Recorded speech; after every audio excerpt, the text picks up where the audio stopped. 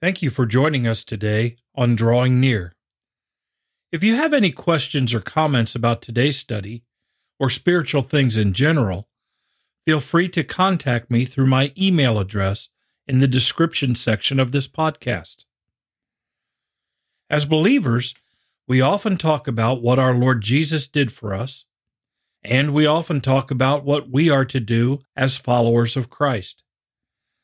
Today on Drawing Near, and for the next few studies, we will talk about the thinking or the mind of those who do the will of God.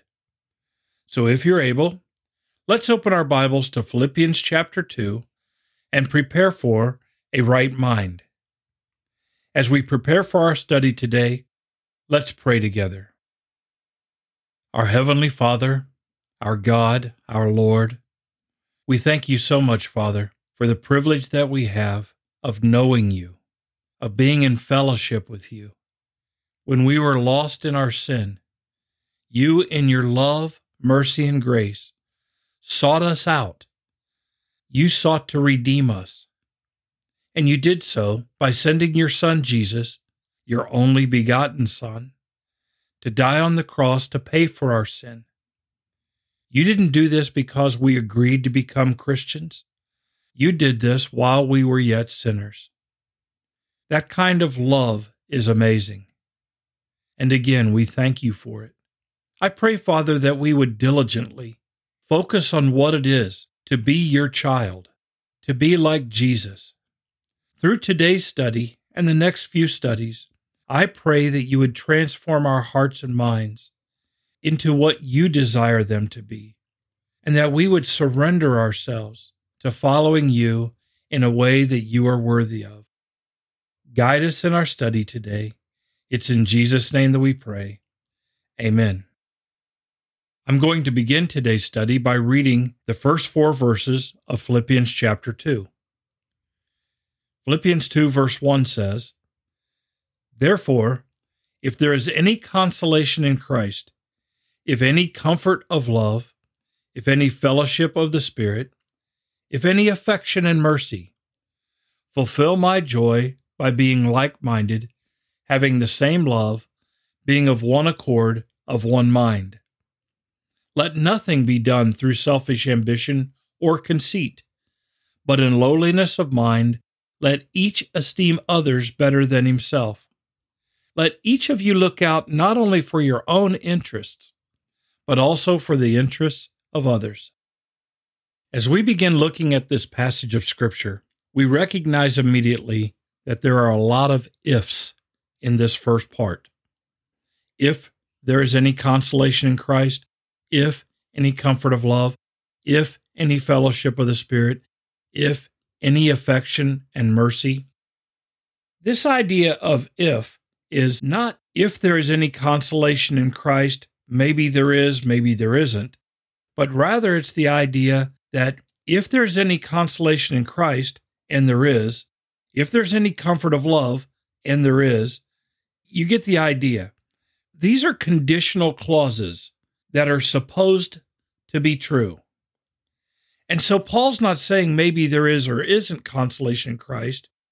He's saying, since there is consolation in Christ, since there is comfort of love, since there is fellowship of the Spirit, since there is affection and mercy, it's a very persuasive way of engaging his audience, the readers of this letter. And so we have to think, is there any consolation in Christ? Well, of course there is. Is there any comfort of love?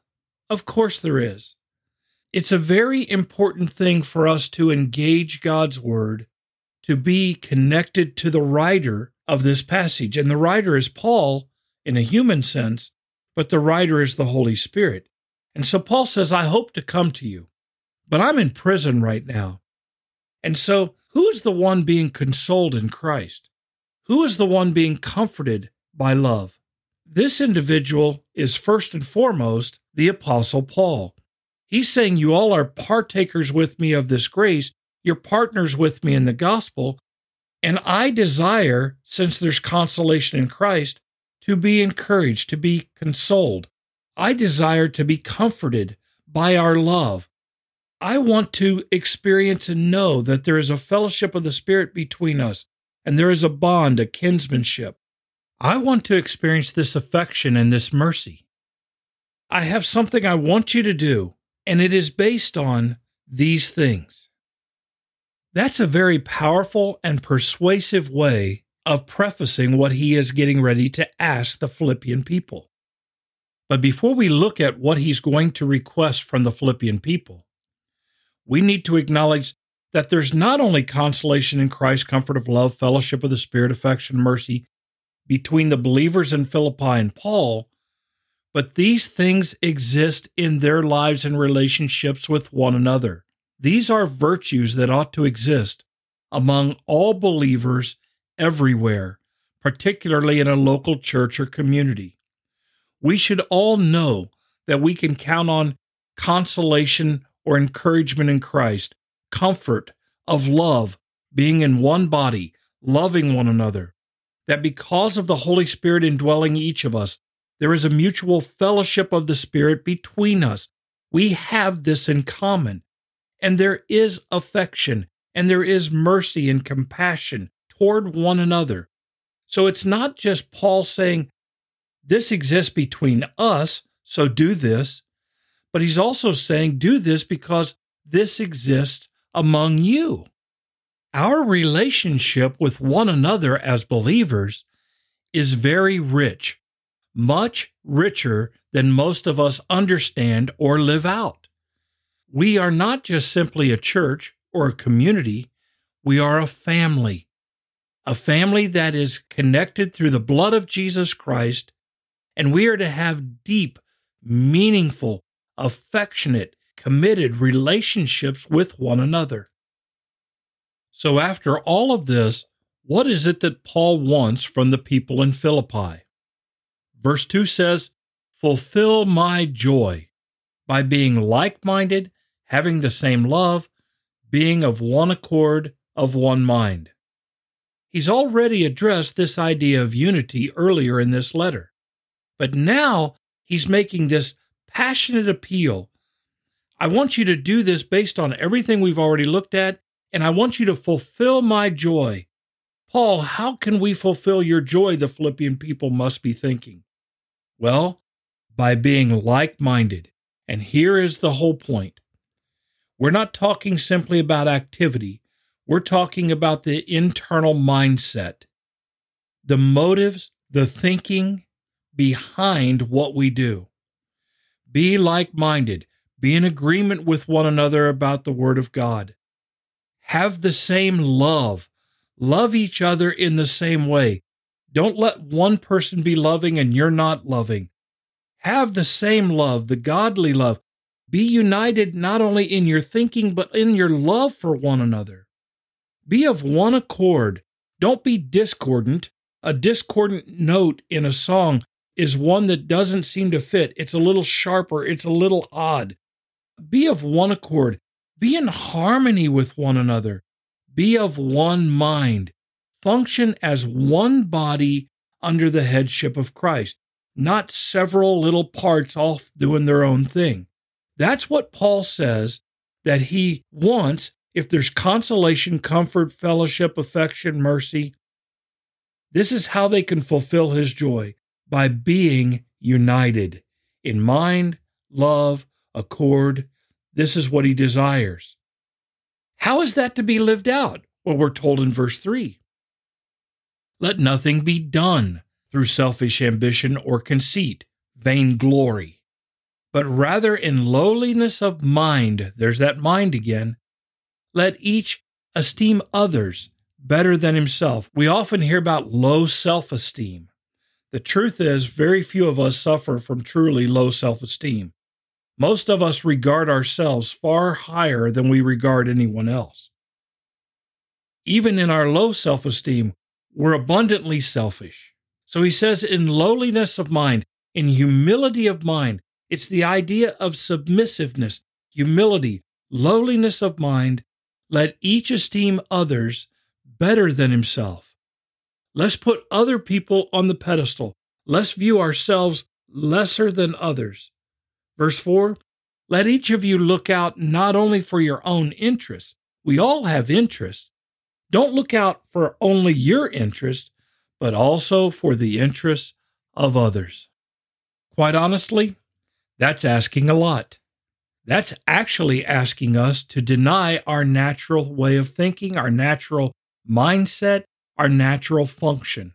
Because by and large, in the flesh, apart from Jesus Christ, we are selfish, self-oriented, self-seeking individuals. And God knows that, and God says we are to deny ourselves, take up our cross daily, and follow Him. We're to love God with all of our heart, soul, mind, and strength, and we are to love our neighbor as ourselves. That's why Paul puts all of these things before this request, because this is a big request. But this is, as we're going to see in our next study, this is exactly what Jesus did for us. And as followers of the Lord Jesus, we are to model that behavior. We're not just simply to mimic it, we are to embrace the mindset behind it. We need help to do this. And so, Father in heaven, I ask you to help us to do this, to understand it, to wrestle with it, to come to terms with it, and then to figure out, meditate, plot how to do this thing day by day in our homes, in our churches, in our communities, among believers. This has to be important for the way Paul has requested it. And Father, I know it's important because this is your desire, because you through the Holy Spirit have inspired these words. So help us, Father, give us wisdom, understanding, and clarity.